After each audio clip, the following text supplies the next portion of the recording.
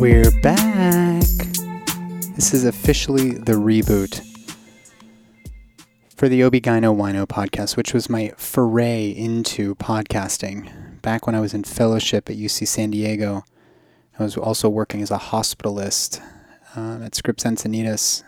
I was studying for my surgical boards, which is the second part, the harder part of the board certification process for OB-GYNs. And I was going through the practice bulletins and committee opinions from ACOG, and I was like, God, this is a lot of work. And man, how am I going to summarize these 25-page documents? So I started taking notes as like study guides for myself. And then I was like, man, it'd be helpful to be able to read this and then listen to it myself. And as I started recording them, I was realizing, oh man, other people could probably use this too. And it was this massive hit. I was like super stoked on that. But then I started wanting to have conversations, and that's where the Holistic OB-GYN podcast emerged. But now I'm going back through all of the summary documents that I produced, and I'm updating them because they get updated every once in a while. There's not massive updates, but there are some updates. And as I'm going through that, I was thinking, let's just reboot this whole project. So we're going to cover Practice Bulletin number 233, which was published back in August 2021, Anemia in Pregnancy. This is one of the practice guidelines that was replaced an old one, finally, after several years. And so we're going to cover this, and you can just sit back and relax. I'm not going to read through all of my notes, but you can find the notes.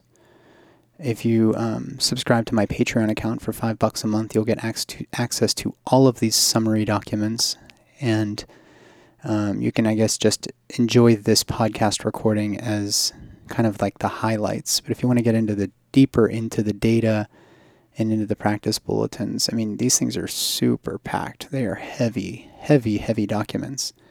And you can go to Patreon. It supports the production of the show, and it's just $5 a month. So you can get all the show notes there. I'll also be publishing essays there, which you'll hear on the other podcast, the Holistic OB-GYN, but there's a nice kind of blogging platform on Patreon as well. So check out the podcast description, and you'll find a link to the Patreon account there. All right, anemia in pregnancy, the 5 pearls. Oh, I'm forgetting. The most important part of this show is that we always pair a specific wine with every episode. And this one, I don't drink a lot anymore, but when I do, I choose a Sam Adams. No, I try to choose organic wines. It doesn't always happen, but there's one brand in particular, Bonterra, that is available in like Sprouts and Kroger and Whole Foods. They use organic grapes. So they're Cabernet Sauvignon. Put a picture in the show notes in case you want to take a look at that. The Cabernet Sauvignon from Bonterra is our wine for this episode. All right, 5 pearls. Number 1, normal physiologic changes in pregnancy that are relevant in anemia. Blood volume expands by 50%, meaning an increased iron requirement. Red blood cell mass increases by 25%. In a singleton pregnancy, and increased iron stores in the female body during pregnancy help to sustain the increased demand from the growing baby, the growing placenta, this increase in circulating blood. 2, low serum ferritin is the most sensitive and specific single lab finding in iron deficiency anemia. 3, the CDC recommends universal screening for iron deficiency anemia in pregnancy along with universal supplementation. 4, B12 deficiency and folic acid deficiency are common causes of macrocytic, that's enlarged blood cells, macrocytic anemia. And folic acid deficiency is much more likely than B12 unless you're a true vegan. And number 5, blood transfusions are almost never indicated in pregnancy apart from the rare case of a large concealed placental abruption, like when you get a collection of blood, a big hematoma, effectively, between the uterus and the placenta. If the hemoglobin is less than 6 grams per deciliter, that's associated with abnormal fetal oxygenation, which can lead to non-reassuring fetal heart rate patterns, reduced amniotic fluids, fetal cerebral vasodilation, and fetal death. So this is an important topic.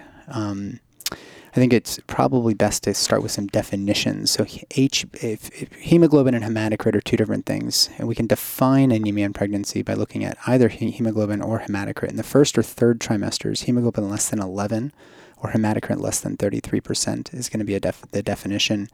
In the second trimester, hemoglobin less than 10.5 or hematocrit less than 32%. So everybody should be screened in the first trimester and then again at 24 to 28 weeks because the demands go up so dramatically. And if you find anemia, you got to investigate the cause. Interestingly, people that live at high altitude or who use tobacco generally will have an increased in hematocrit and hemoglobin just due to the fact that their lungs don't work as well. So this process whereby blood cells are reproduced, it starts with so the hypoxia within the body. It signals the kidneys to produce erythropoietin, and erythropoietin will drive the process whereby hematopoietic stem cells eventually become erythrocytes, which is the fancy word for blood cells. And so both of those things, just as a note, if you live in Denver or something, you might just see that there's a bump in hemoglobin or hematocrit, or if you're a smoker. Obviously, if you get pregnant, smoking is not the best idea.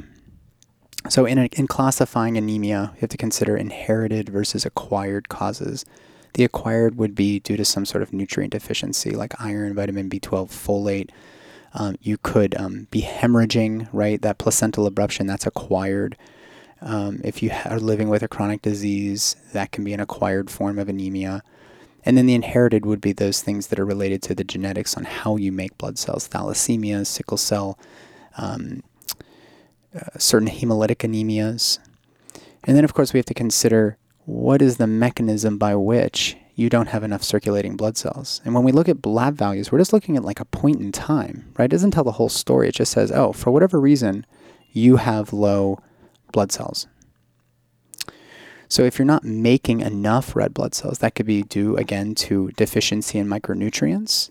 It could be that your bone marrow is suppressed due to like chronic steroid issues. Maybe you actually have some reason for which you're not producing enough erythropoietin from the kidneys. There's also anemia associated with hypothyroidism, and that's a decrease in your red blood cell production.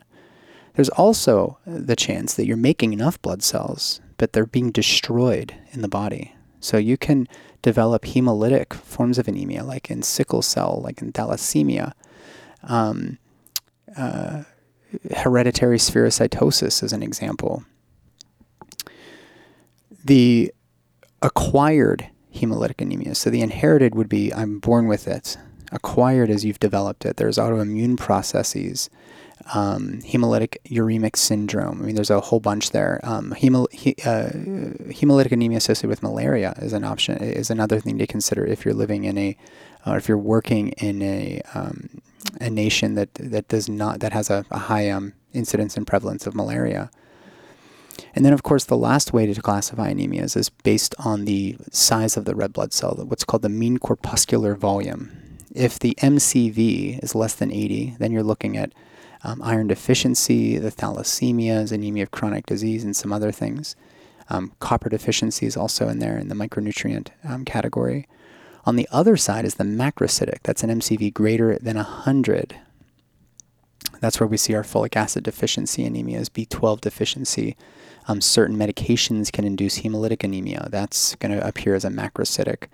If you have anemia associated with a variety of chronic diseases like liver disease or chronic alcohol use, all macrocytic. And then, of course, everything else falls into the normocytic. So you've got an MCV between 80 and 100. If you're, gushing out blood somewhere and you find that you're anemic, like let's say you have heavy periods, you tend to have a normocytic MCV, so 80 to 100. If you just have a bone marrow that's suppressed, you can produce healthy blood cells, you're just not producing a ton of them. Anemia of chronic disease is another one.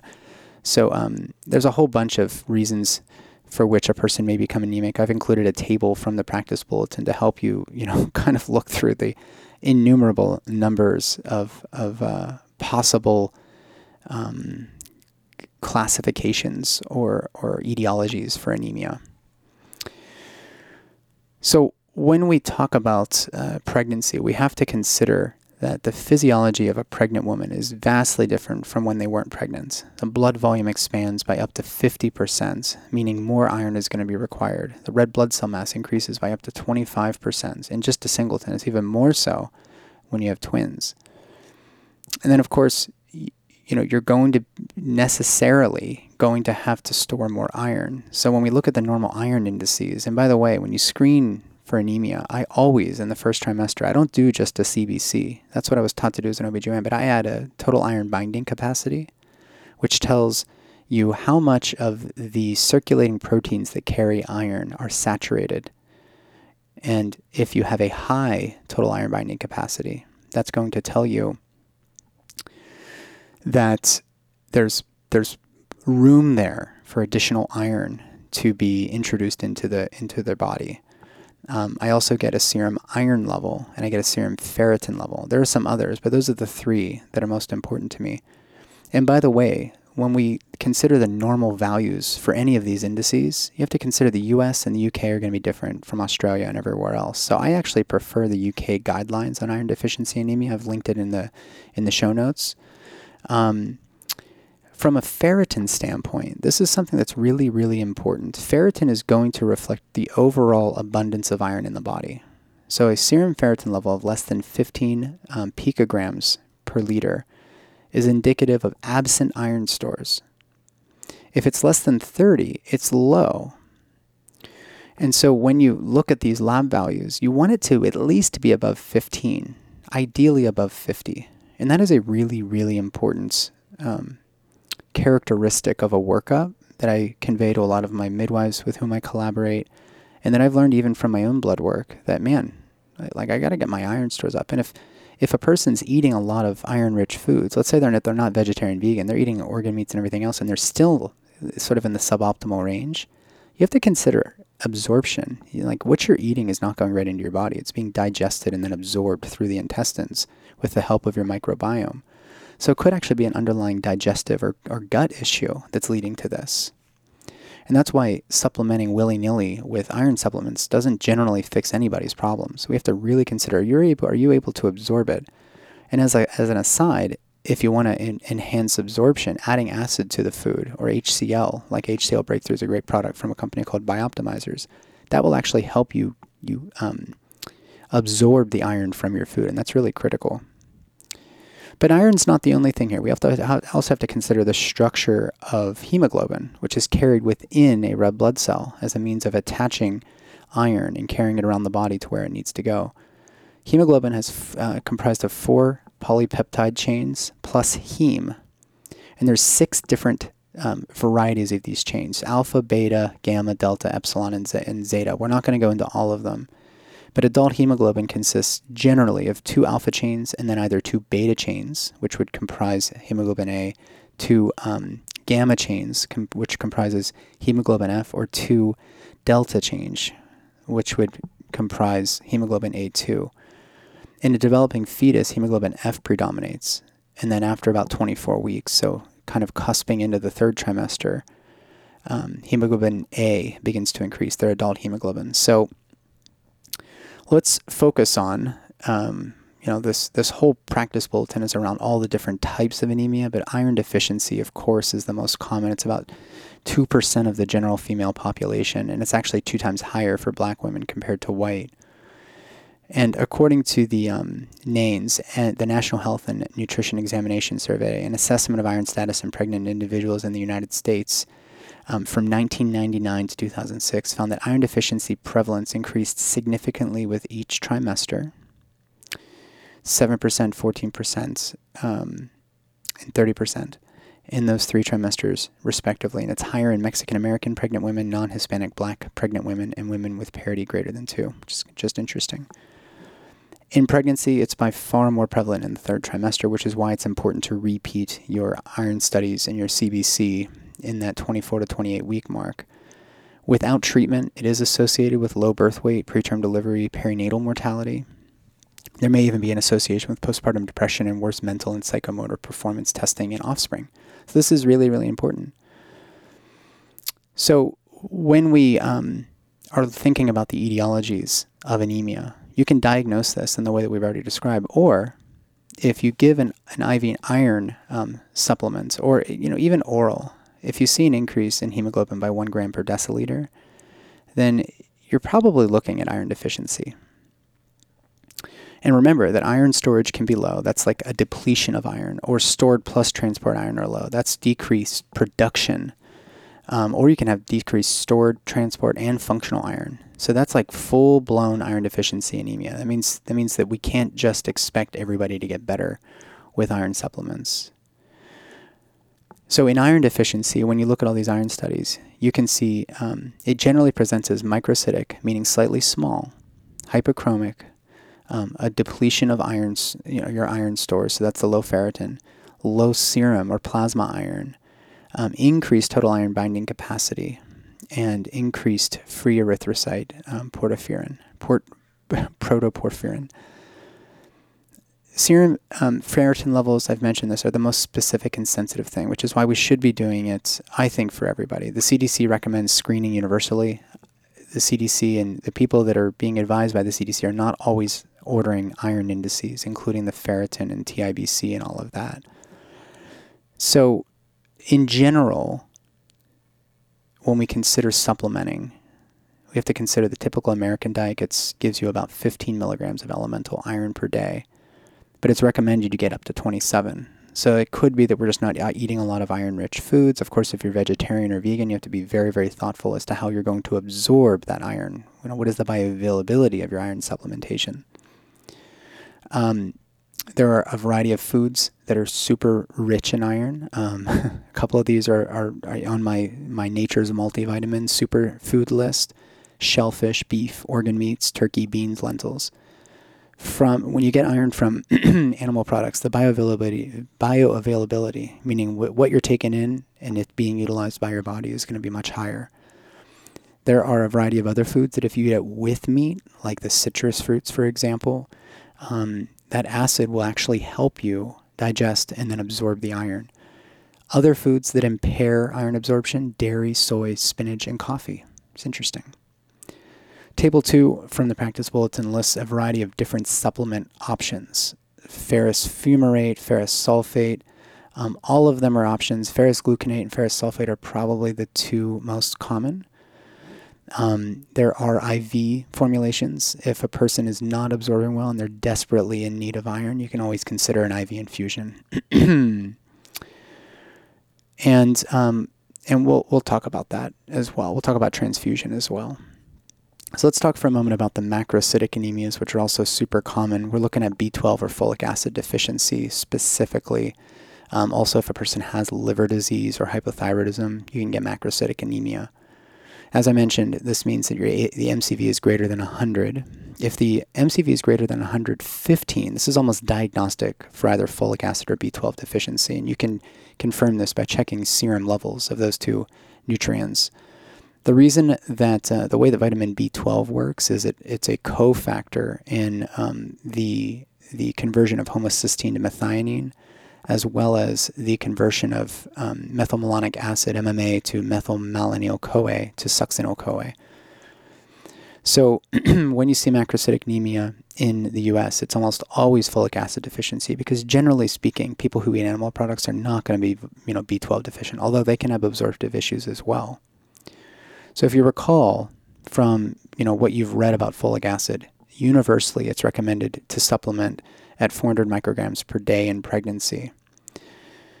Now, this is a little controversial, but most of the data has looked at folic acid. But folate is actually far more utilizable by far more people, due to roughly 40 to 60% of men and women in the United States carrying some variant of a mutation in the methyl tetrahydrofolate reductase enzyme, the gene that produces that enzyme. So while most OBGYNs and midwives are still recommending folic acid because that's what the data shows, the data is only looking at folic acid because folic acid after post World War II was so much easier to put into foods and to put to prenatal vitamins. It is much more expensive to use methylfolate or some other folate derivative. So, so when we talk about, your diet is deficient in folic acid, no, because folic acid is not found in nature. Folate is found in nature. So we have to just be very considerate of that. Another reason a person may have macrocytic anemia, and this is more on the B12 side, is that, and this gets again into the digestion and absorption of these nutrients. If you've undergone a partial or total gastric resection, or if you have Crohn's disease, you can end up with vitamin B12 deficiency. And of course, if you are vitamin B12 deficient, 1,000 micrograms of B12 administered intramuscularly on a monthly basis can nip that in the bud. So what if a patient has laboratory evidence of anemia but is asymptomatic? So if it's mild, just reasonable to investigate further in some of the ways that we've already described. If it's moderate, then definitely investigate. Consider hemoglobin or electrophoresis if you have, if your patient is of African, Southeast Asian, or Mediterranean descent. And it's actually reasonable to just treat empirically with iron while awaiting further studies, which sometimes can take a little while to come back. So in general, when we're considering, some of the more common causes of anemia in our population, iron deficiency we've mentioned is really, really common. The thalassemias are relatively common, and then anemia of chronic disease due to liver disease and to kidney disease and that type of thing, or even like chronic autoimmune conditions or inflammatory bowel disease, that type of thing. Although that one's tricky because, as we mentioned, Crohn's can also lead to, immune nutrient deficiencies and whatnot. But basically, chronic diseases generally carry a pattern of chronic inflammation. And so when we're looking at iron and total iron binding capacity and ferritin, there's going to be a little pattern that emerges. So in iron deficiency anemia, iron levels are decreased. Total iron capacity goes up, ferritin goes down. With thalassemias, all three of those are going to be in the normal range. And if you have anemia of chronic disease, you're going to get a decrease in iron, a decrease in total iron binding capacity, and an increase in ferritin. So you can use this little table, it's table 3 in the show notes directly from the practice bulletin. You can use that to sort of discern what type of issue you might start investigating first. When should we consider blood transfusion? So it's very, very rare for this to emerge, but a concealed placental abruption is an option. And we have to consider that if hemoglobin is less than 6 grams per deciliter, that we're going to end up leading to a pattern of abnormal fetal oxygenation, and that leads to all the heart rate issues, amniotic fluid issues. The baby will start to preferentially perfuse the brain over the rest of the body, and the baby can die. So we have to be very, very thoughtful about this. Postpartum is a different story. So we have to consider, is there coagulopathy like HELP syndrome, DIC, uterine atony, placenta previa accreta? And I say those together because they tend to come in a pattern. And then, of course, placental abruption can all result in the need for transfusion postpartum. So if any of those things are present in pregnancy, you should be prepared for possibly having a lower threshold to transfuse. Just have it in the back of your head. Maybe get a cross match of blood ahead of time. And then when should we consider an iron infusion? So this is really only useful for those rare patients who can't tolerate oral iron, and you've tried working on the absorption stuff, you've done your full workup, and you just can't seem to get it corrected with with oral iron supplements. Maybe they have some sort of severe malabsorptive issue due to, some sort of surgery on their intestines or whatever. Then, of course, giving iron directly into the veins is going to be really, really helpful. There is a 1% chance of anaphylaxis. Iron dextran more likely to cause a reaction than ferrous sucrose. You will get a faster result from IV iron compared to oral.